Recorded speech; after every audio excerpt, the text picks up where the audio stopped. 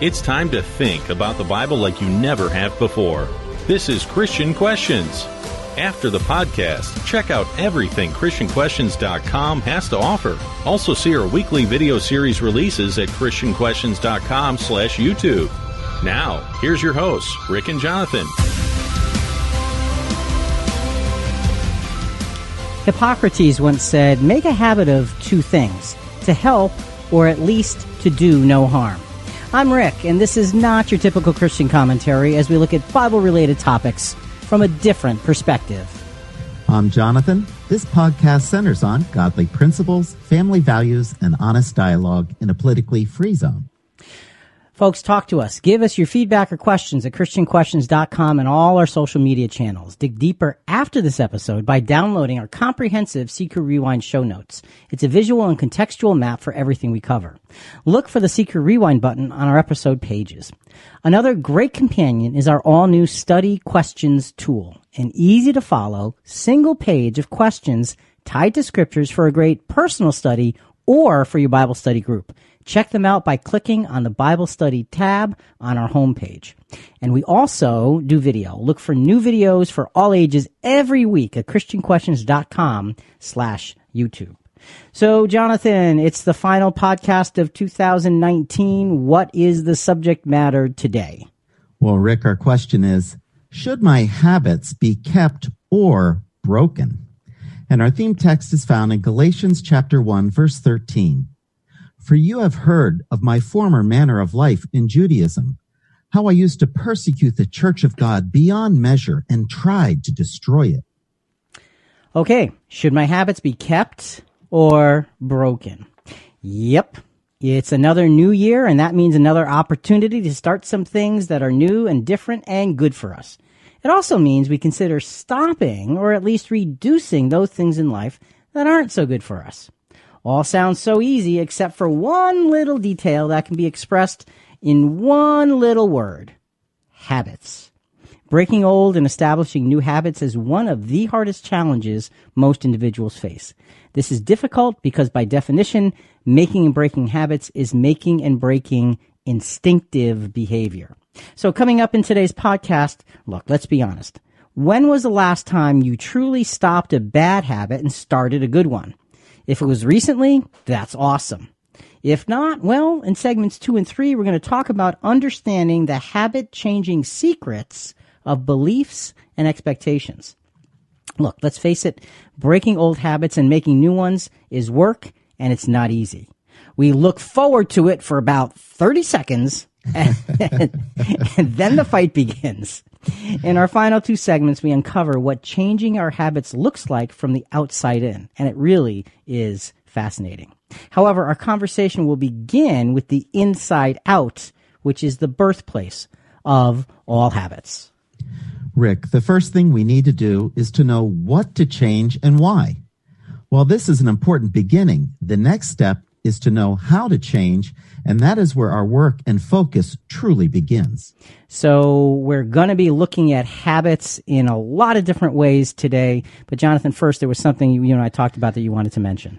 Yes, Rick, a good friend of ours, Tim Allen, and he was actually with us several months ago on a podcast there in your studio. Yes, yeah. And his wife Julianne was with him. Right, and he passed away. He did, and it was a sudden, not unexpected, and he's much younger than we are, and so we really miss him. And he was such a supporter, and he just loved what we were doing, and he was always encouraging us. So he is truly going to be missed. Yeah, and Jonathan, one of the final things we're going to talk about is the performance in our lives as being the legacy of our lives. And Tim and Julianne were here sitting with me in our studio in my home, maybe in August, I think it was. And, they listened and they were following the notes and we're going through the podcast and so forth. And usually when I'm done, I, wrap it up and I do the editing and I do the uploading and all that stuff. But no. Tim's in the room. And so what happens is he's got to go back over things and he's got to re-examine them. And he just wants to go deeper. And he was such he had a voracious attitude for understanding God and his plan and talking about God and his plan. And that's the legacy of his life that he showed me that night. Even though I didn't know it at the time, that's how I remember him now. And so to Julianne, our prayers certainly are with you and all of those who are, he died on Christmas Day, and we are missing him.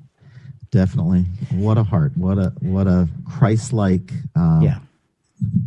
character. Absolutely. It just came out of every pore of him. Yes, it certainly did. So that being said, he would want us to do the message. So we're going to be talking about habits, and the linking of habits that we're going to talk about is from John Maxwell. He is a leadership teacher and author. I have read many of his books. I've gone to his seminars. I've learned a ton from him in terms of leadership and so forth. And so we're going to be quoting one-liners from him throughout our podcast. Here's the thing, though, Jonathan. In this little paragraph, there are 6 key points. We all have habitual thinking, habitual beliefs, and habitual expectations. Our attitudes are driven by habit as well as our behavior is.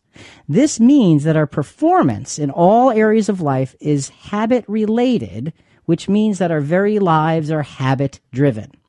So because of all this, we want to be open to examining each area of our lives for habits that need to be broken and habits that need to be established and habits that need to be kept. That's what today is about. So as we start, let's go right into a soundbite. This is from How to Actually Break Your Bad Habits from Thomas Frank. He's going to talk about 3 stages of habits, and then we're going to get into this scriptural perspective on how to deal with all this. You have the ability to break those bad habits as long as you take the challenge seriously. And as Aristotle said over 2,000 years ago, with some admittedly weird grammar in the English translation, what it lies in our power to do, it lies in our power not to do. But before we dive into the actual tactics and strategies here, it's useful to ask the question, what exactly is a bad habit? Well, in Charles Duhigg's book, The Power of Habit, he defines a habit in general as an ingrained pattern of behavior that has 3 stages. There is the cue, whatever triggers the habit in your mind, the routine, the pattern of behavior, the actions that you take to get the reward, the final part. And he also mentions that once a habit becomes truly deeply rooted and ingrained, and you've gone through it several times, a 4th component also comes into the equation, and that's craving. When the cue is triggered in your mind, there is an intense craving for that reward. And it's important to understand this. Every habit has a reward. Otherwise, you wouldn't do it. Okay, so that's interesting. It's a good place for us to begin.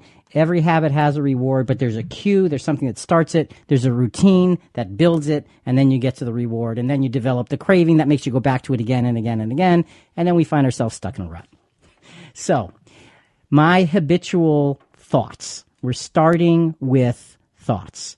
Habits to break or habits to make? Folks, when you talk about your thoughts in different areas of life, are they habits, because thoughts are habitual, that should be broken or should be enhanced? That's the first question we have to ask ourselves. So, Jonathan, when we're talking about habit breaking, where do we want to go with this?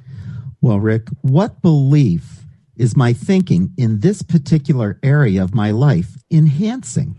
So what we're saying is thinking is the core. Thinking is the base. Thinking will always lead to belief. So what belief is my thinking in this particular area of my life, the area you're examining? What is it enhancing? Does my thinking contribute to believing in myself as a called out follower of Christ? Because, Jonathan, if our thinking is not enhancing that, it's habitual thinking that needs to be reorganized. That's right, and removed. Yes, yeah, you're right. It needs to have that replacement thing happen, which we'll get into in a little bit. Let's look at Romans chapter 12, verse 3. For though through the grace given to me, I say to everyone among you not to think more highly of himself than he ought to think, but to think so as to have sound judgment. Okay, so look, thinking that encourages my ego is not thinking that encourages my Christian growth. Gotta remember that. And another point, Jonathan, is it talks about don't think too highly of yourself. Right. I would submit to you that thinking too lowly of yourself is the same problem as thinking too highly of yourself. And it's because we're thinking about ourselves. Right. Right. Instead of God. Right. So when we get into that rut and we say, okay, I'm not going to think too highly of myself because I really am garbage, not even sure why God called me, don't think I have a place, I can't do what they do. Who are you thinking about? Yes. So we got to be careful. Thinking too much about ourselves is what this issue really, really is. Well, Rick, I was thinking about goal setting at this time of year, and a thought came to mind. Each year in Christ, I see more things I need to work on, to fix, to improve on, because I realize I'm a mess. Now, here's the thing. It's not, you say you see more things that need fixing. It's not because you're getting worse, but it's because you're growing up in Christ. And when we grow up in Christ, what it means is we're able to see more, able to absorb more, and able to work on the deeper things that we weren't able to handle before. That's true. When we're young, we're only single-focused, Right. little baby steps. But Right. that makes a lot of sense. So that's good, Jonathan. I'm glad you have such a hard time with yourself. Finally, it's about time. No. Because really, that's part of growth, and that's part of making the right kinds of habits to deal with these things. So let's get into habit making. Remember, our thoughts can be things that we need to break. Habit making, Jonathan. What should we be looking at? And this next line is a direct quote from John Maxwell. When you change your thinking, you change your beliefs. So thinking always will lead to beliefs. We're going to look at Saul's pre-conversion life. Now, Saul became the Apostle Paul. So when we say Saul in this episode, we're talking about the Apostle Paul before he became the apostle. We're going to trace what he was and his conversion and use it as a template for us to manage our own habits. So we're talking about thoughts at this point. Acts chapter 26, verses 4 and 5, and then verses 9 through 11. So then, all Jews know my manner of life from my youth up, which from the beginning was spent among my own nation and at Jerusalem, that I lived as a Pharisee according to the strictest sect of our religion. So he starts out with this description of himself saying, I was a very strong Pharisee. Everybody knows what I stood for. Then he describes his actions in verses 9 through 11. So then, I thought to myself that I had to do many things hostile to the name of Jesus of Nazareth. And this is just what I did in Jerusalem. Not only did I lock up many of the saints in prisons, having received authority from the chief priests, but also when they were being put to death, I cast my vote against them. And as I punished them often in all the synagogues, I tried to force them to blaspheme. And being furiously enraged at them, I kept pursuing them even to foreign countries. So you think about this, Jonathan, he was a bad man. Wow, he was single-focused. He was attack mode. Yes. Yeah. I mean, trying to force them to blaspheme, chasing them from city to city, casting his vote for them to die, locking them up in prison. He was not godly. He was bent on serving God. He truly was. But he did not think about and therefore believe in true godliness. He was thinking about traditional thought and protecting traditions rather than protecting the actual word of God. So he was a mess. Misfocused, very misfocused. So let's continue now. Acts 26, now verses 12 to 15. While so engaged as I was journeying to Damascus with the authority and commissions of the chief priests, at midday, O King Agrippa, I saw on the way a light from heaven, brighter than the sun, shining all around me, and those were journeying with me.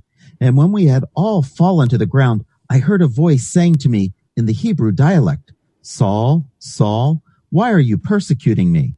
It is hard for you to kick against the goads. And I said, Who are you, Lord? And the Lord said, I am Jesus, whom you are persecuting. So Saul is on his way to continue to persecute Christians. He gets this vision, and Jesus speaks to him. And he says, Saul, why are you persecuting me? And then he says, who are you? Jesus identifies himself. Saul's thinking is now being challenged. Oh, big time. See, he's on the road. He's ready to do damage. And the one to whom he is trying to damage, the reputation of Jesus, comes to him in a vision and says, why are you persecuting me? This challenges the core of his thinking, which is going to lead to his beliefs. This is the fundamental beginning of the process that would change him. So I submit to you that for us, it's the same thing. To change a habit, We fundamentally have to look at our thinking and decide, is it worth keeping, or do we need to change it or adjust it? But do we need to see this bright light and be knocked down to the ground before we get it? Maybe figuratively, but not physically. Okay. How's that? Right, you know, okay. sometimes, you know, the saying, you know, God had to hit me in the head with a 2x4. Yeah. Well, that's what, sometimes we need that. And it doesn't happen exactly the way it happened for Saul, who became Paul, but this is very, very important. So, Jonathan, make or break in terms of thinking. What do we have here as we wrap this segment up? Habitual thinking is the first place to identify and weed out bad habits or continue the good ones. Habitual thinking is where we have to start if we're going to deal with our habits. So habits always start with thinking. That's really no surprise because everything in life starts with thinking. Thinking produces belief. What is triggered when we begin to entertain new and better beliefs? You know what's great about subscribing to Christian Questions on Apple Podcasts, Google Play, iHeartRadio, Spotify, whatever your favorite podcast channel is? You receive a push notification reminder every time a new episode is published. Plus, it's a good thing to binge listen to several episodes in a row, really easy playlist features, and you can auto-download new episodes to your phone every week. So subscribe today. Now let's pick up the pace for tonight's topic. The tricky thing about this whole habit thing is that our thinking happens both consciously and subconsciously. As we change both levels of thinking, beliefs can follow. We need to be careful because new beliefs are fragile, and we need to guide and nourish them to an appropriate end. And Jonathan, anything new is fragile and needs extra care. And a new habit is like a thread. It can be broken just by turning the wrong way. So we got to be just watch our thinking. Absolutely. And we know New Year's resolutions, how quickly they fade away because they're not nurtured and focused on and worked at. They fade away like they were never there. And you know, they fade away because they're not nurtured, but I think another reason they fade away on top of that is because we didn't look at them with the intensity of the necessity of the new habit and getting rid of the old. And that's what today's podcast really is about. Let's figure out the core value of what my thinking is or is not, and then do something about it. I mean, truly do something about it. Great quote from Warren Buffett. Chains of habit are too light to be felt until they are too heavy to be broken. That is profound. So let's get into my habitual beliefs. Now, we talked about thoughts in the first segment. Thoughts are the foundation, thoughts are the core. Are my habitual beliefs habits to break, or are they habits to make? Got to ask yourself that question in different areas of your life. So in terms of habit breaking, Jonathan, what are we looking at? Well, what true expectation is my belief in this area of life revealing? So we're going to be focusing on belief, but inevitably belief is going to lead us to expectation. So what true expectation is my belief in this area of life revealing? Do my present beliefs instill an expectation of being daily faithful to my call? Do my beliefs give me that expectation of being faithful, or do they draw me from it? And folks, if they draw you from it, that's a habit that we need to look at and say, what am I going to do about it? So each time we talk about habit breaking, we're going to use an example outside of the conversion of the Apostle Paul. Let's go to James chapter 4, verses 2 and 3 for that example in terms of beliefs right here and now. You lust, and you do not have, so you commit murder. You are envious and cannot obtain, so you fight and quarrel. You do not have because you did not ask. You ask and do not receive because you ask with wrong motives, so that you may spend it on your pleasures. So this is about beliefs. You know, you're asking, you're all messed up because your belief system is not feeding spirituality. While our thinking and beliefs are mired in what we want, our expectations can't grow spiritually. So if we are stuck, Jonathan, in what I want, because it's me, it's Rick, and Rick's the most important thing, and I don't know if you knew that, but, you know, Rick is the most important thing.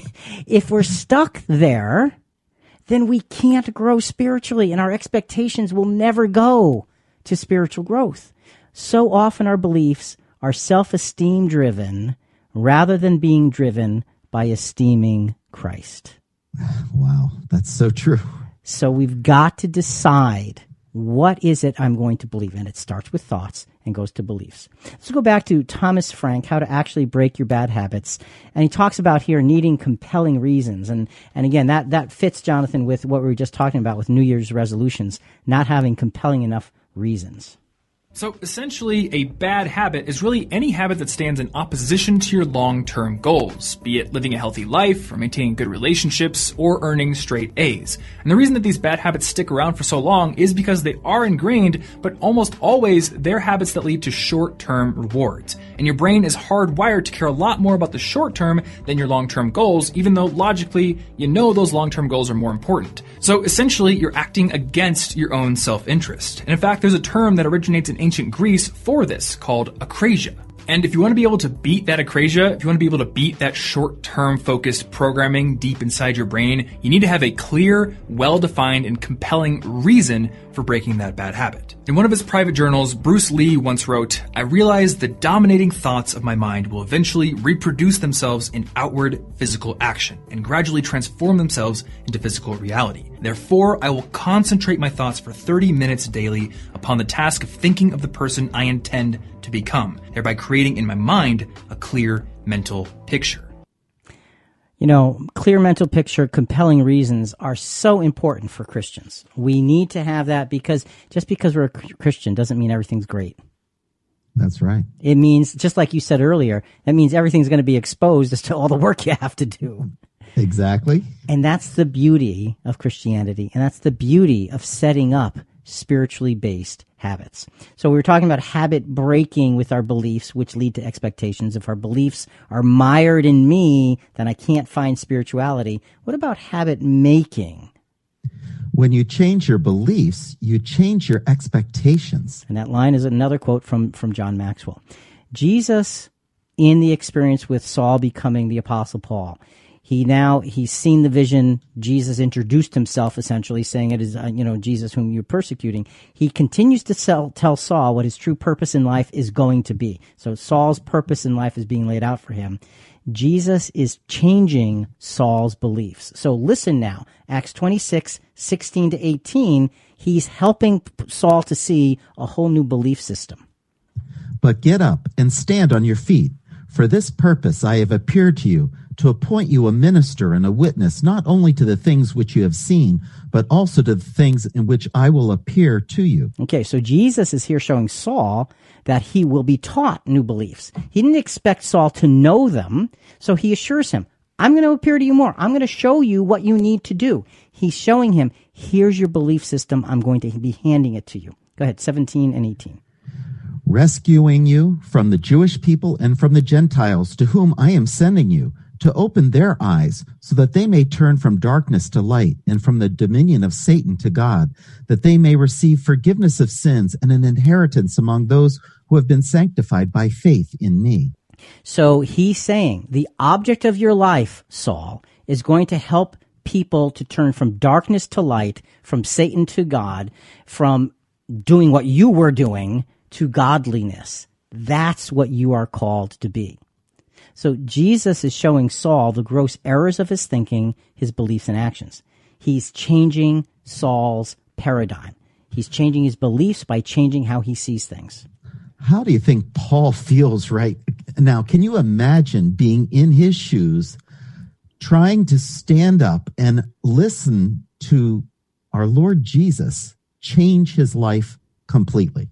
You know, and that's a good point, to just pause and think, what is it like? I mean, this bright light, I don't know if there was a lot of heat with the light, but it's captivating, and this voice is commanding and is talking directly to him and challenging everything he has stood for. And he said, Lord, who are you? Yeah. I mean, he knew it was a divine being. Yes, something much bigger than him. So, yeah, you think about that, and he's probably saying, what is that? I mean, it's one of those jaw-dropping moments, I would imagine. Absolutely. And he's like, what's happening? What am I supposed to do?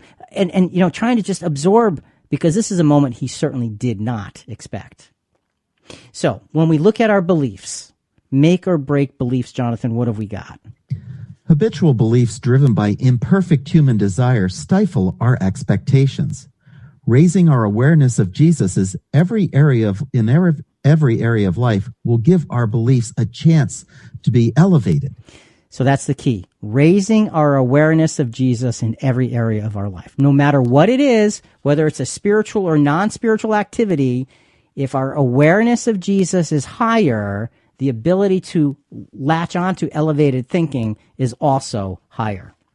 Jonathan, just 3 quick little points from Facebook comment. You know, on Facebook we were talking about habits, and one contributor said, one thing is to just promise to do it for 5 minutes. Then usually momentum happens. Starting is the hardest part. So she says, okay, start. Her second point, additionally, do the hard thing first while you have the energy. If it's studying or whatever it is you're putting off, do it first. So she's saying, apply yourself. You know, go get after it if you think, because you have to have that compelling reason. And then third, she says, begin positively. She says, and this might sound silly, but make your bed every day and keep your room clean. This way, you have one thing you've started off with, a success that was easy. So just little things to get your life in line with the kind of habits that we want to have that will end up being a glory to God. Okay, so we've talked about the habits of beliefs and how thinking builds belief. Remember, belief brings expectation. So my habitual expectations, are my habitual expectations habits to break, or are they habits to make? So let's talk about habit breaking when it comes to expectations. What attitude do I display based on my current expectations in this area of life? So our expectations are going to bring attitude, some kind of attitude. So the question we have to ask ourselves is, okay, what attitude are my expectations bringing me? And that's a pretty easy answer if you're honest with yourself. And it might not be a happy answer, but it can be an easy answer. Do my expectations breed an attitude of godly contentment or earthly restlessness? Whoa, the battle between the spirit and the flesh. And we go through it day by day. And that is so true. Godly contentment or earthly restlessness. Wow. You know, and especially in today's world, people are restless. And to have godly contentment, it comes through expectation, which comes from belief, which comes from thinking. So if you don't like the habit of your expectation, folks, think about what is it you believe and the thoughts that got you there, and then you can work on changing that expectation. So let's look at another external example, not the example of Saul being converted to Christianity and becoming Paul, but another example in Acts chapter 8, 18 through 21 regarding expectations. Now when Simon saw that the Spirit was bestowed through the laying on of the apostles' hands, he offered them money, saying, "Give this authority to me as well, so that everyone on whom I lay my hands may receive the Holy Spirit." But Peter said to him, "May your silver perish with you, because you thought you could obtain the gift of God with money. You have no part or portion in this matter, for your heart is not right before God." So Simon was a magician. He was enthralled with Christianity, becomes a follower to a degree, and then says, "Oh, I see what you're doing. I'll pay you for the ability to do that, because boy, I could."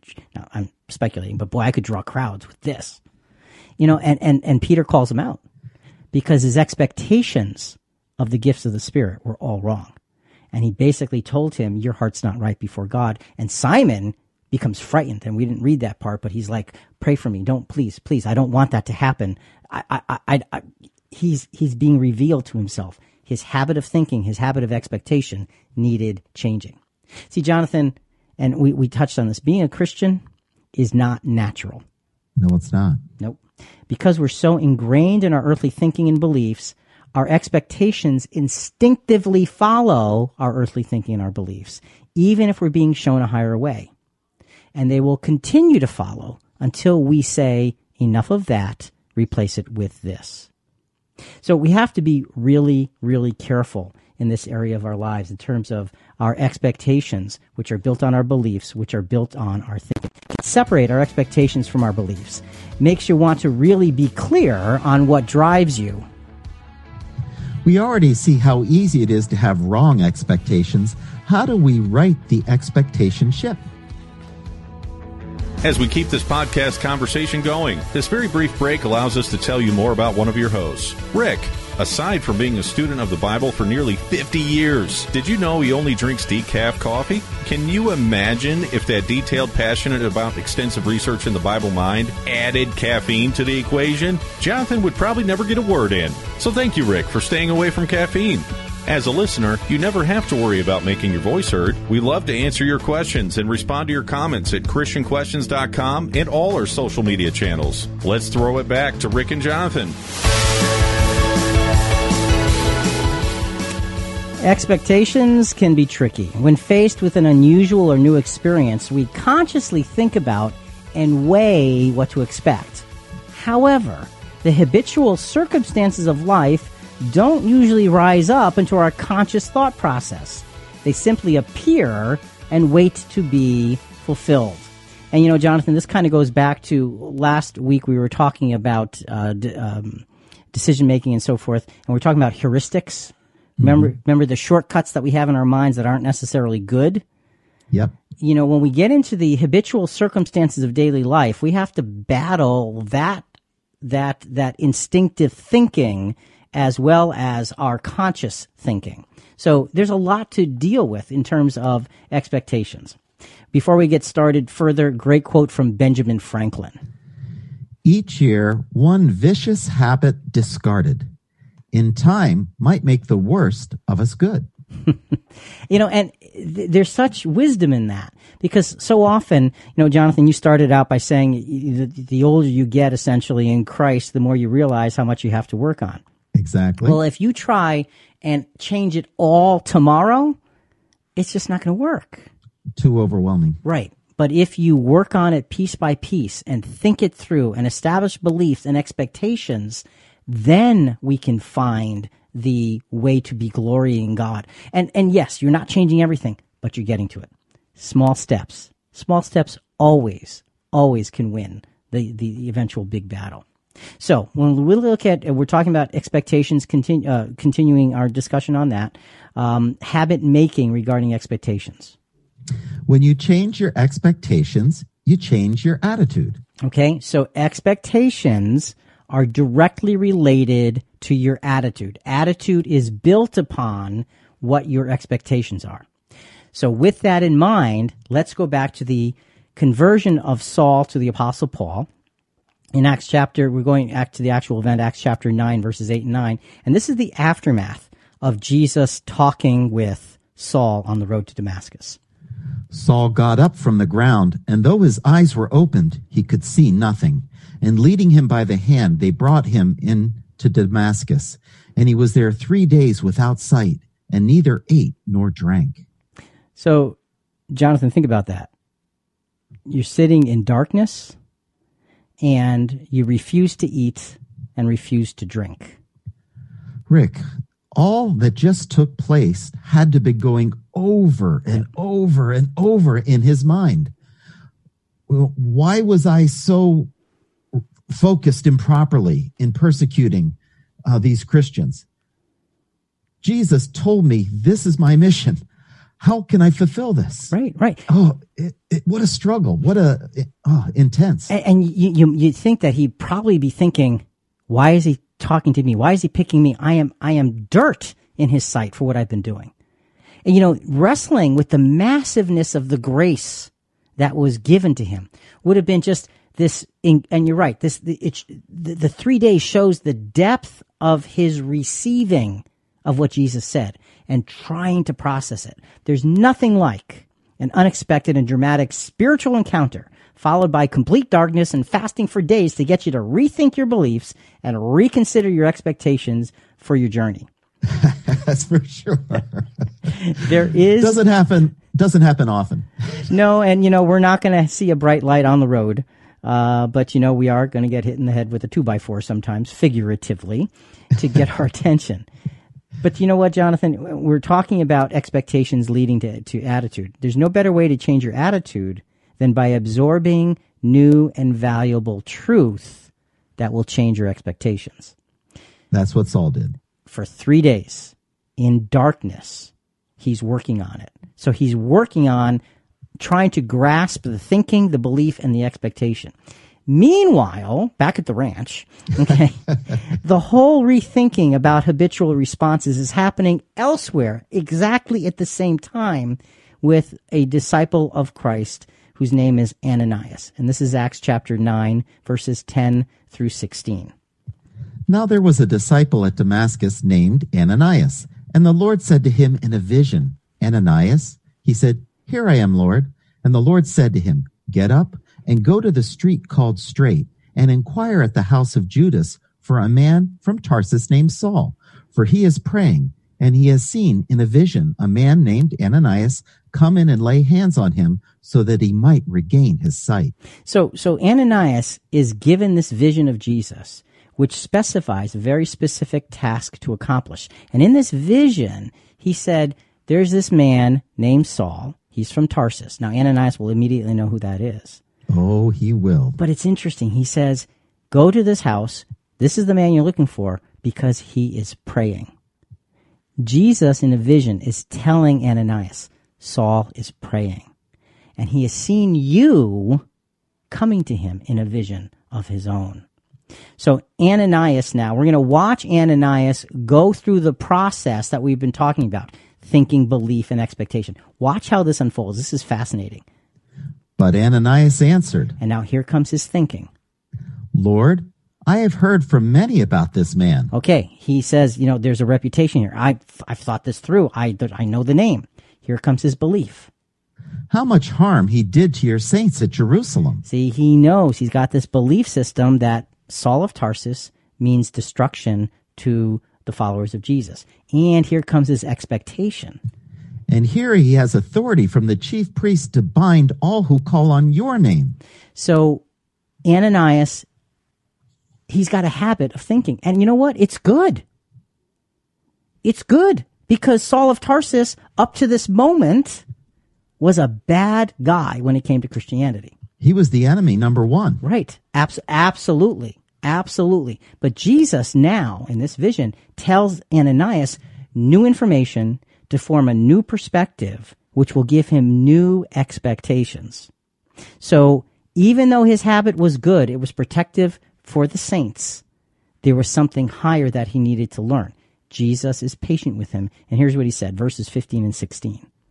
But the Lord said to him, Go, for he is a chosen instrument of mine, to bear my name before the Gentiles and kings and the sons of Israel, for I will show him how much he must suffer for my name's sake. And so Jesus tells him, he's going to suffer for my name's sake. Go, I still want you to go. Jesus he helps Ananias to focus on new thinking, new belief, and new expectations. There's no better way to change your attitude than by absorbing new and valuable truth. So even if your habits are good, we want them to be spiritually minded and higher than they have ever been. So Jonathan, make or break when it comes to expectations, what do we have? Habitual expectations need to be challenged to be sure they are in line with the highest truth we can access. Always weigh your thinking and beliefs first. So thinking and beliefs are going to lead to expectations. Okay, let's pause here before we go to attitude, and let's go back to Thomas Frank, how to actually break your bad habits. And he's talking about now, use a picture. But you can also create a real physical reminder of why you're trying to break that habit as well. And that's actually what I did. Out of all the reasons I had for stopping my addiction to energy drinks, the main one was my face. Because for most of high school and for a lot of college, I had horrible acne. My complexion was basically the dark side of the moon, and it wrecked my self-confidence. And it was bad enough that I would wake up pretty much every day with blood stains on my pillowcase and my sheets. So I really wanted to fix this problem. And I'd spend hours researching online, trying to find remedies and fixes, and trying to figure out what the causes were. But eventually I realized what I had basically known all along, which is that sugar, especially sugary energy drinks and soda, were a huge cause of breakouts. So one day I decided to crystallize this reason in physical form, and I actually went into Photoshop, I took a picture of myself, and I used the clone tool to create a photoshopped version of that picture. Basically an idealized version of what I wanted to look like someday. And then I put that on my phone, and every time I would get a craving to go buy a Monster or buy a Red Bull, I would look at that picture. And I knew if I gave in to that craving, I was pushing that reality further and further into the future. See, he took it really seriously, and He did. He had tried, and the rest of the video, he had tried for years to change this and couldn't. But when he finally got absolutely serious, he said, "Okay, put a picture, a reality in front of me, and I can choose between which reality I want." And for Christians, that's a great, great tool for our changing of our habits. So let's get on to the fourth point: my habitual attitudes. Now, expectations always lead to attitudes. Are my attitudes habits to break or habits to make? In terms of habit breaking, Jonathan, what do we have? What behavior do I display based on my current attitude in this area of life? Okay, so attitude is going to show us behavior. That's what it's going to bring us to. So what behavior do I display based on my attitude in whatever area of life I'm looking to change? Does my attitude produce a behavior that lifts others up or one that brings others down? Think about that. Well, Rick, if we find ourselves looking back over the past year and start making a list of what others need to work on, we are in big trouble. Wait, what others need to work on? Yeah. Yeah. Yeah, no. Folks, danger. yes. Stay away from that. Don't try this at home. And Jonathan, that's an important point, though, and an important observation, because it's so easy to look at someone else and say, if they would only do this, they can certainly get out of their issues. They're complaining about this, but if they would only. Yeah, what about me? Because I am the only one that I have the power to change, and that's only with the grace of God. So, good point. Focus on the habit breaking of myself. Let's look at Galatians 2, verses 11 and 12. But when Peter came to Antioch, I opposed him to his face because he stood condemned. For prior to the coming of certain men from James, he used to eat with the Gentiles. But when they came, he began to withdraw and hold himself aloof, fearing the party of the circumcision. So this is a great example of an attitude being displayed that was damaging to others, because it did lead to behavior, and we're going to get into behavior in the next segment. So Peter, the apostle Peter, was essentially two-faced in this experience. When there were just Gentile Christians around, he was with them and he fellowshiped with them. But when the Jewish Christians showed up, he abandoned them and went and stayed with and fellowshiped with the Jewish Christians. The apostle Paul sees this and says, no, not here, not now. This is not appropriate. Now, this is the apostle Paul. This is the one we're talking about going through the conversion. Mm-hmm. This is how strong he becomes later. He goes to the apostle Peter, the very spokesman of all the apostles, and says, what are you doing? You are not representing Christ appropriately. And he says, I withstood him to his face. That's a powerful reminder. Your attitude is in the wrong direction, and now you're misleading others. See, attitude can be powerfully positive as well as powerfully poisonous. Wow. We need to be careful, because attitude is something that people see, and we're going to really develop that in the next segment. So, Jonathan, we talked in this segment about habitual expectations. Do they need to be adjusted or broken or enhanced? And expectations always lead to an attitude, because if you have a specific expectation, you're going to have an attitude based on that. And where it's going to bring you remains to be seen.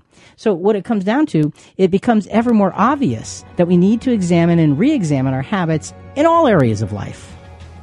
A bad attitude usually leads to bad behavior. How do we avoid such a crash and burn trajectory? Join our conversation by messaging us through the Christian Questions app. Download it now in your app store. Just search Christian Questions, then give us your thoughts on this and future episodes. Now, let's take a CQ deep dive. See, here's the thing. Attitude is a revealer. Thinking, belief, and expectation are largely internal functions of habit. We can develop these things for good or ill without too much exposure. However, when we get to our attitude and our behavior, they're out there for the world to see. What happens in our minds is revealed in our lives. We have to remember that. What happens in our minds is revealed in our lives. And folks, if you're not happy about what's being revealed in your life, look at what's happening in your mind. The thinking, the belief, the expectations, and then the attitudes that begin to show things. Great quote from Napoleon Hill. Until you have formed the habit of looking for the good instead of the bad there is in others, you will be neither successful nor happy. See, Jonathan, what you said just before exactly fits the quote from Napoleon Hill. When you stop looking at the bad in others, you can begin to just look at life through a much, much stronger way. So we're talking about habitual attitudes still, and then we're going to get into behavior at the end of the segment. But habitual attitudes, are they habits to break or habits to make? So in terms of habit making, we talked about breaking habits of attitude in the last segment. What about habit making when it comes to attitude? Well, Rick, when you change your attitude, you change your behavior. It's really that simple. A change of attitude changes behavior. Have you ever seen, of course you've seen, have you ever seen a kid, I think of my grandson, he's 12, and he's getting into that area of life where sometimes life is great and sometimes life is not so great, and maybe you don't like what's happening and you tend to mope a little bit or a lot, and I remember going over their house, during the holidays, and he was in a very mopey mood. And, just nothing was good, nothing was happy, nothing was going. And, this is a Christmas season. So I made it my business to change his attitude. Oh, and you know me, I can be, Look out. You get the eyes rolling and, oh, Papa, will you stop? But it worked. And we ended up having such a great day because he changed his attitude. So, and that leads to behavior. So in terms of habit making, here we're talking about changing the attitude. And remember, we were talking about Ananias and Saul, who's going to become the Apostle Paul. Here, in our next section, the stories of Saul, the new convert, and Ananias, the disciple, their stories converge. Both have had a serious attitude adjustment based on their thinking, beliefs, and their expectations being enlightened. So now we're going to go and see what happens when the two get together with this enlightenment from Jesus. Acts 9:17 through 19. So Ananias departed and entered the house, and after laying hands on him said, Brother Saul, the Lord Jesus, who appeared to you on the road by which you were coming, has sent me so that you may regain your sight and be filled with the Holy Spirit. I think this is one of my favorite scriptures in the Bible, Jonathan. That response. Ananias, he walks in faith and he boldly stands for Jesus. And what does he say to this wreaker of havoc, this taker of life? What does he say to him? Brother Saul. This was a defining moment for both of them, as they obviously accept each other as brothers. Saul has been sitting there in silence, in darkness for 3 days. No food, no drink, just focusing on the message of Jesus. And in walks Ananias. Just like Jesus said, Saul was now expecting him because Jesus gave him a vision that that's what would happen. And he introduces himself and basically says, "You're my brother." Just like that. What happens? Verse 18. And immediately there fell from his eyes something like scales, and he regained his sight, and he got up and was baptized. So immediately he regains his sight, and he's up, and he goes and he's baptized. He's given it thought. He's been a servant of God, even though he's been doing Satan's work. In his heart, he was serving God, but in his actions, he was actually serving Satan. And because Ananias comes to him and he's given his sight, he just immediately, he knows what his life is supposed to be about. So, when you talk about this attitude change, you see that powerful link toward, okay, I now am serving Jesus. That's the attitude change, and we'll see the behavior in a moment. Saul becomes Paul, and later uses his experiences as a teaching tool. And that's the thing, Jonathan. He's not afraid of his past, even though his mistakes. Yes, his many horrific mistakes. I mean, Jonathan, these weren't just little mistakes like, oh, I said a bad word about somebody. This is murder. Yes, Rick. yes, murder and convicting people to prison and trying to twist their words so they blaspheme. I mean, this is hideous activity. And he uses that as a teaching tool. That's how far he comes. Notice the attitude in 1 Corinthians 15, 8 through 11. This is much later, and he's kind of recalling some of these things. And last of all, as to one untimely born, he appeared to me also. For I am the least of the apostles, and not fit to be called an apostle, because I persecuted the church of God. But by the grace of God I am what I am, and his grace toward me did not prove vain. But I labored even more than all of them, yet not I, but the grace of God within me. Whether it was I or they, so we preach, and so you believed. So he's saying, I have been laboring by the grace of God ever since. I'm the least of the apostles. I persecuted the church of God. And by persecuted, we don't mean called them names. We mean I sought their lives. I sought to humiliate and break them. I sought to make their beliefs crumble. I sought to have them deny what they stood for. And yet now his attitude is, I'm the least of the apostles. I've been called to be an apostle. I have to be an apostle. And it's all about the grace of God. I mean, Jonathan, what a powerful, powerful story here. So our make or break in relation to attitudes is what? Habitual attitudes need constant monitoring, for our attitudes in each aspect of our lives reveal where our heart truly lives in each and every part of our experience. So, folks, when you look at your attitudes, and see, this is an easy test, because a lot of times we're not sure about our thinking because it happens and we're not even aware of it. Our beliefs are sort of like core, and we don't, they don't just jump out. Our expectations are just kind of natural. Your attitude, though, is something you show to everybody else. So how's that going? What's your attitude like in this area of life or that area of life? Are you at work or with your family or with your friends who are maybe not Christian? What's the attitude like? Is it something that is God honoring? Or is it something that you look at and say, boy, if Jesus were here, I wouldn't do that. When we have that thought that, I wouldn't do that if Jesus were here, we better think about what we're doing. Good point. So the attitude with which we approach life, if it needs changing, how do you do it? You don't say, okay, I'm going to change my attitude. I'm just going to change it. You can't. You have to change your expectation, which means you've changed your belief, which means you changed your thinking. You've got to go back through that whole, the attitude, it all, one thing builds upon another. Jonathan, and we have to work on replacing things. We're going to get to a soundbite on that in a second, but I got a comment from one of our CQ team members.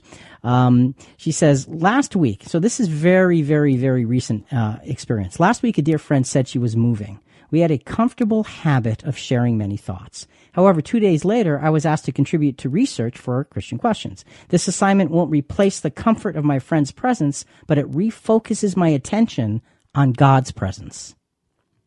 So, wow, nice. So she had a very comfortable experience in life. That wasn't a bad experience, but it was being taken from her. And she's saying, by God's grace, I have the opportunity to focus on God's presence, and because I'm going to miss that. So a new habit, instead of sulking and, feeling bad, it's a new habit of, I can praise God. A void was filled. Absolutely. And that's part of what we want to do with our habits, is fill the voids of our lives so that we are focusing on something bigger and higher, that's full of grace, that's full of contentment, that's full of peace, that's full of hope, not only for us, but for the whole world. Let's go to back to How to Actually Break Your Bad Habits from Thomas Frank. And this is talking about a replacement routine. And this is a really important part of dealing with our habits. And that's actually the second tip here. If you can find a different routine that replaces the reward with something similar, then you can replace the habit with something more productive. And this is actually something Charles Duhigg talks about in The Power of Habit. Now, for me, I replaced my energy drink addiction and my soda addiction in part with sparkling drinks, LaCroix, Topo Chico, San Pellegrino, because I realized it wasn't necessarily the taste of the drinks that I was addicted to. It wasn't even necessarily the caffeine. It was just the novelty of having that cool can on the desk and having some good tasting drink while I did my boring homework. So I asked myself, is there something else where I can get a similar, if not exact same, benefit? And when my girlfriend actually introduced me to LaCroix, which is like a lemon flavored one, I was like, this doesn't taste the same, but it's carbonated, it's in a can, it's got a bit of novelty to it, so it kind of replaced soda in that habit. Topo Chico? I don't know. Machu Picchu? I don't know. What are you talking about? Yeah, you can tell I'm really up on these things. But the point is well taken. You replace it with something else. When you stop a behavior, when you stop an action, when you stop a thought, when you stop an attitude, if it's not replaced with something else, the void drags you back to what was, because the void doesn't know anything different.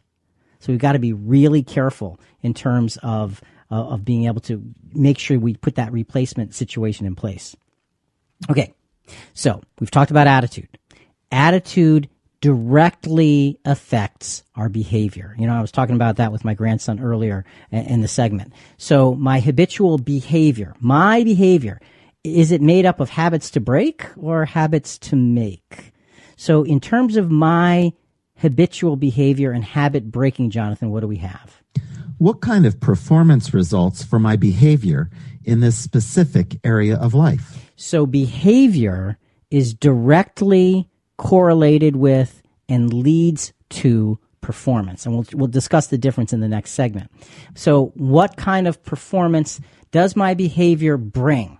See, my behavior is going to bring something. Is it going to bring glory or not? Do I accomplish the tasks of life with a godly zeal, or do I trudge through them because I'm not focused or engaged? Which is it? Well, Rick, I was thinking today about this subject and trying to look at how I can improve my life. And I thought, we can only control our actions and reactions, and I want to make them count. I don't want them to be frivolous. I want to honor the Lord with my actions and reactions. And I'm going to focus and work on that.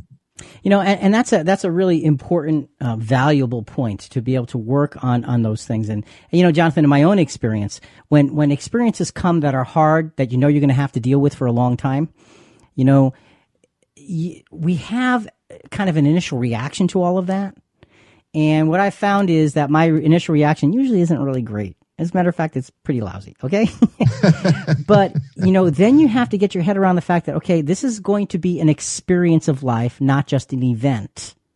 So it's a decision-making process that says, how do I want to behave with this ongoing event?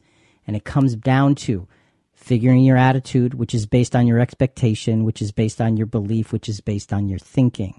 And when you can get that new experience into, it's something God has given to me, and I'm thankful for it, and will deal with it as a part of my life rather than as an invasion into my life, things can change. Nice. 1 Corinthians 9:24-25. Do you not know that those who run in a race all run, but only one receives the prize? Run in such a way that you may win. Everyone who competes in the games exercises self-control in all things. They then do it to receive a perishable wreath, but we an imperishable. Athletes have an incredible talent, but the winners amongst the athletes are the ones with the incredible work ethic. It's not talent that wins, it's work ethic. Less talented with great work ethic beats more talented with lower work ethic. That's what the scripture is saying. What is my behavior? What is it going to produce? Behavior gone bad is a direct result of a lack of discipline. This lack begins in our thinking, our beliefs, our expectations, and our attitudes. And we end up with behavior. And Jonathan, again, behavior is something everybody around you sees. So be careful. That's right. So this is the beginning of your witnessing to Christ. How are we doing with it? Okay. Now we're getting down to a complete picture. Habits have deep roots. The question is uproot or cultivate? We are finishing the internal and external workings of habit formation.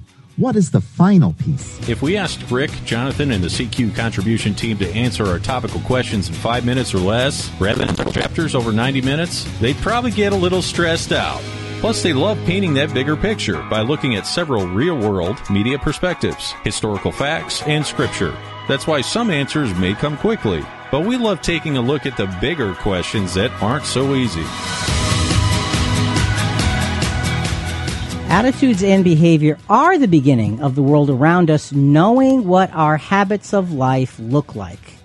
They are the present, in the moment, external results of our thinking, belief, and expectations.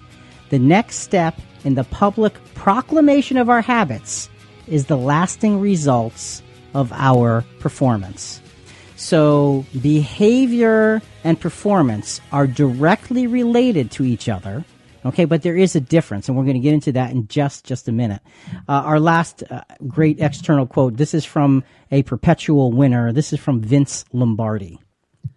Once you learn to quit, it becomes a habit. It's really simple.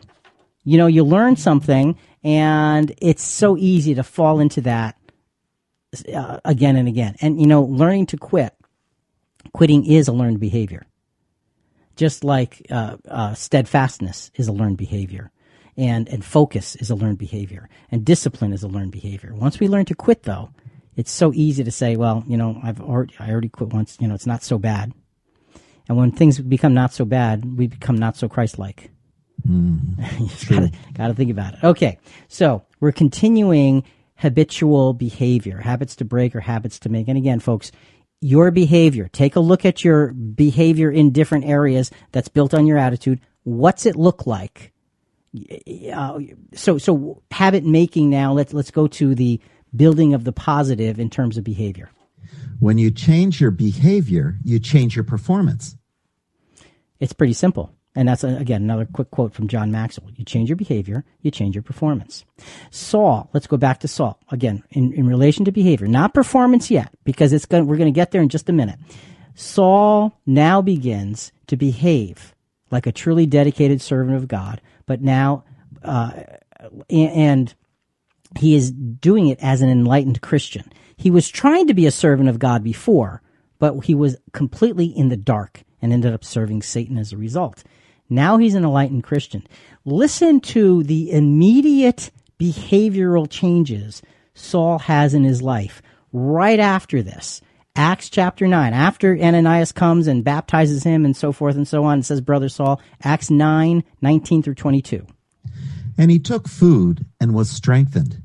Now, for several days, he was with the disciples who were in Damascus. And immediately he began to proclaim Jesus in the synagogue, saying, He is the Son of God. So, you know, there's no waiting. There's no wondering. He goes to work. He eats. He gets strong. He's like, okay, time to go to work. This is my job. This is my mission. Jesus came to me. I need to go do this. Jonathan, it's amazing. And think about this. Ananias brings them in to the other apostles. This is who? Yeah. What are you doing here? Yeah. They had to have heard the vision of Ananias and of Saul and said only Jesus could turn a heart around. And they must have gloried in the miracle that was right in front of them. You know, and I imagine that amongst the disciples, there was some suspicion here and there, like, is he setting the ultimate trap? You know, is he getting on the inside and getting our names and where we live and then going to come down on us, you know, like a ton of bricks? You know, you wonder if that thought went through their minds. But the fact is that Saul, who will become Paul, was thoroughly convicted, and his behavior is echoing this belief. Verses 21 and 22. All those hearing him continued to be amazed and were saying, Is this not he who was in Jerusalem, destroyed those who called on his name, and who had come here for the purpose of bringing them bound before the chief priests? But Saul kept increasing in strength and confounding the Jews who lived at Damascus by proving that Jesus is the Christ. Days ago, he was out to destroy them, and now, because his mind has been freed and God's Spirit is with him, he's proving, according to Scripture, that Jesus is the Messiah. It's an amazing, Amazing turnaround. And this, at this point, Jonathan, is just behavior. This is not performance yet. See, performance is lifelong. Behavior is immediate. So Saul's behavior is wonderful. A change of behavior is good, but it's only a start. The true proof of a changed life, of living by new habits, comes over time. That's observed in our performance, which we're going to cover next. So, Jonathan, our make or break behavior point. Habitual behavior, whether godly or not, is a witness to just how much the power of God is at work in our lives. What does God's power in your life look like to others? And again, behavior is the immediate thing that I'm doing now and doing tomorrow and yesterday's experiences. So what does it look like? And if our behaviors are not godly and we say, okay, time to make a new habit and break an old one, where do you start? You got to start with your thinking, and you got to go to your beliefs. You got to go to your expectations, and then your attitudes, and then your behavior, and then we get to performance. What does your life look like? What does the power of God look like in your life as expressed through your behavior? One last soundbite, Jonathan. This is a little bit different. This is about Mr. Rogers. This was CNBC program called Make It, and he was a man of tremendous habit. And I just found it fascinating. There were three odd habits that Mr. Rogers had that he really did every day. Let's listen. He would swim a mile every day, and after he swam, he would weigh himself, and he weighed 143 pounds, he said, every day of his adult life, which I don't even know how that's possible, but with him, I believe it. And to him, 143 was a kind of a private numerology that meant 143, I love you, one letter 43. SNL had a famous sketch called Mr. Robinson's Neighborhood with Eddie Murphy. Eddie Murphy actually was a big fan of Mr. Rogers, and they wanted Mr. Rogers to go on, but he said, well, that's past my bedtime. I can't go on SNL. He would get up at 5 a.m. and he would read the Bible in Hebrew or Greek most days. So this kind of willful, almost monkish devotion to his mission was something that defined him and made him do this incredible amount of work, almost 1,000 shows, books, letters, just a tremendous output from one person. And he did it all virtually himself. A beautiful day for a neighbor, would you be mine? I just, think it's such a wonderful testimony to a life well lived from someone who really dedicated himself to the betterment of the world around him, specifically to children. He had very specific, driven habits to keep him physically fit and spiritually strong. And he used his talents to give to others. And I think it's a great example of somebody who stood out when others didn't like the weather. He just stood out there and did what he did. Excellent example. Yeah. So let's get down to performance. Okay, the final piece, my habitual performance. Again, does my performance consist of habits to break or habits to make? So habit breaking in relation to performance, Jonathan, what do we have? What does my life reflect in this particular area as a result of my performance? All right. What does my life reflect? And so here we come to my life. What does it reflect as a result of my performance? Now, performance is gauged not by your just behavior today and tomorrow and next week and next month. Performance is a sum total of large periods of time where you say, what have I stood for? What am I standing for? And what will I stand for over long periods of time? It's like the epistle of our lives. Do others see Christ in you when you work or when you play? Does Christ come through as your life's focus, no matter what part of life you're dealing with? And Rick, today I was thinking about if we're stuck trying to think of what to change for the upcoming year, and if we look at the good qualities in others and try to implement them in our lives, that's a really good place to start. So and I'm just going to mention one. My wife, Jewel, she's so thoughtful. She thinks of others always. And my dad had 4 siblings, and I have lots of cousins all over the world. she sent an Christmas e-card out to every one of them, and they all responded. She connected to my cousins because of her thoughtfulness. And I just sit back and say, wow, I want to be more like that.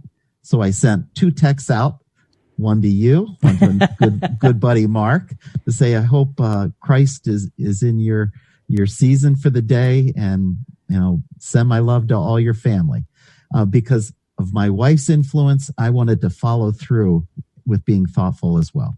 So, and what you're looking at is not a moment in her life, but the story of her life. Yes. And that's what performance is. And this is the big picture now, to say, is my performance the way I want it to be before Christ? And look, all of us fall short.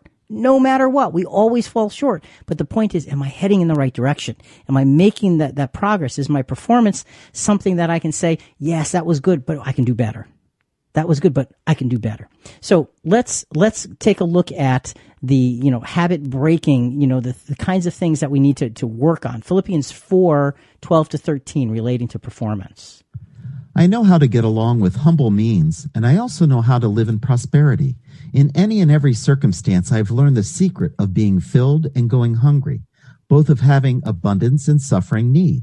I can do all things through him who strengthens me. So it's interesting. I have learned.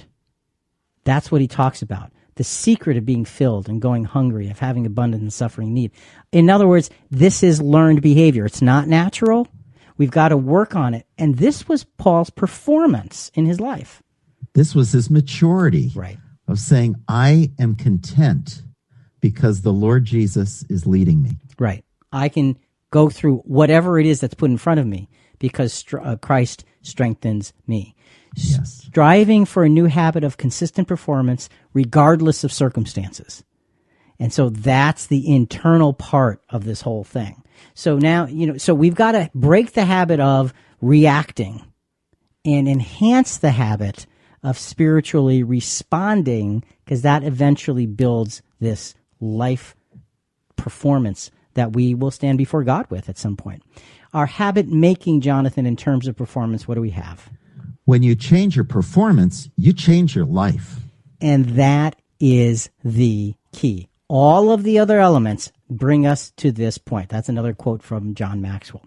So the record of the Apostle Paul's life is very, very simply summed up in his presentation to King Agrippa. He just, in a few words, gives us a sense of, here's what I'm about. Acts 26, verses 19-23. So, King Agrippa, I did not prove disobedient to the heavenly vision, but kept declaring to all that they should repent and turn to God, performing deeds appropriate to repentance. Okay, so the great part about this, I did not prove disobedient to the heavenly vision.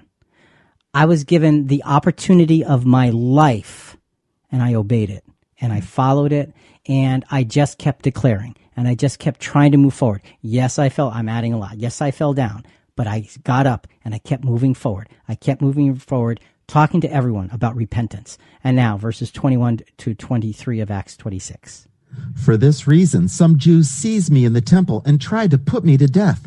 So having obtained help from God, I stand to this day testifying both to small and great, stating nothing but what the prophets and Moses said and was going to take place, that the Christ was to suffer, and that by reason of his resurrection from the dead, he would be the first to proclaim light both to the Jewish people and to the Gentiles. So interesting in verse 21, some Jews seized me in the temple and tried to put me to death. He was one of those Jews not too long before that. And now he's experiencing that same hatred from others, but he does not flinch. And wasn't that what Ananias was told? Yes. He had a lot to suffer, right, for Christ's sake. Right. Unflinching life performance was his new habit. Here's Jonathan, just a quick little habit revealing tip from one of our CQ contributors. When we examine ourselves, let us be sure to use the MRI tools of God's Word and Jesus' example rather than the simple X-ray tools of human perception. So, you know what? An x-ray is a simple thing. You look inside, okay, the bone's broken, the bones are not broken. An MRI is layer by layer, understanding what's there and what's damaged and what's not, and it's specific and it's dynamic. The MRI tools of God's Word and Jesus' example are what we need to be using as we examine our own life habits. So, Jonathan, let's wrap this up. Make or break in relation to performance. Habitual performance is the lasting epistle of our discipleship. Performance lingers long past our physical lives. Are others inspired when they observe it? When people look at your life, the sum total of the things that you do, is it inspiring? Is it bringing people closer to Christ? Or are they saying, he was a Christian? I mean, let's think about that as we think about our life experiences and our habits and all of the things that we need to be doing. Remember, it all starts with our thinking. And our thinking provokes belief, which provokes expectation, which provokes attitude, which provokes our behavior, which provokes our performance. All of these things put together are the tools to break the bad habits and put Christ-likeness front and center so we can stand up and glorify God in all that we say and do. Folks, your habits are your choices. What are you going to do about them? Think about it. Listen, we really do want to hear from you. Give us your feedback or send us your questions on this episode and other episodes at ChristianQuestions.com. Also, a big part of spreading the word about our program is subscribing to Christian Questions in iTunes or Apple Podcasts or Google Podcasts or Stitcher, whatever your favorite podcast channel is. Please rate us and review us. We greatly appreciate it. Now, coming up next week, does time matter in God's plan? Might be an odd question, but it's got a profound answer. Does time matter in God's plan? Talk to you next week.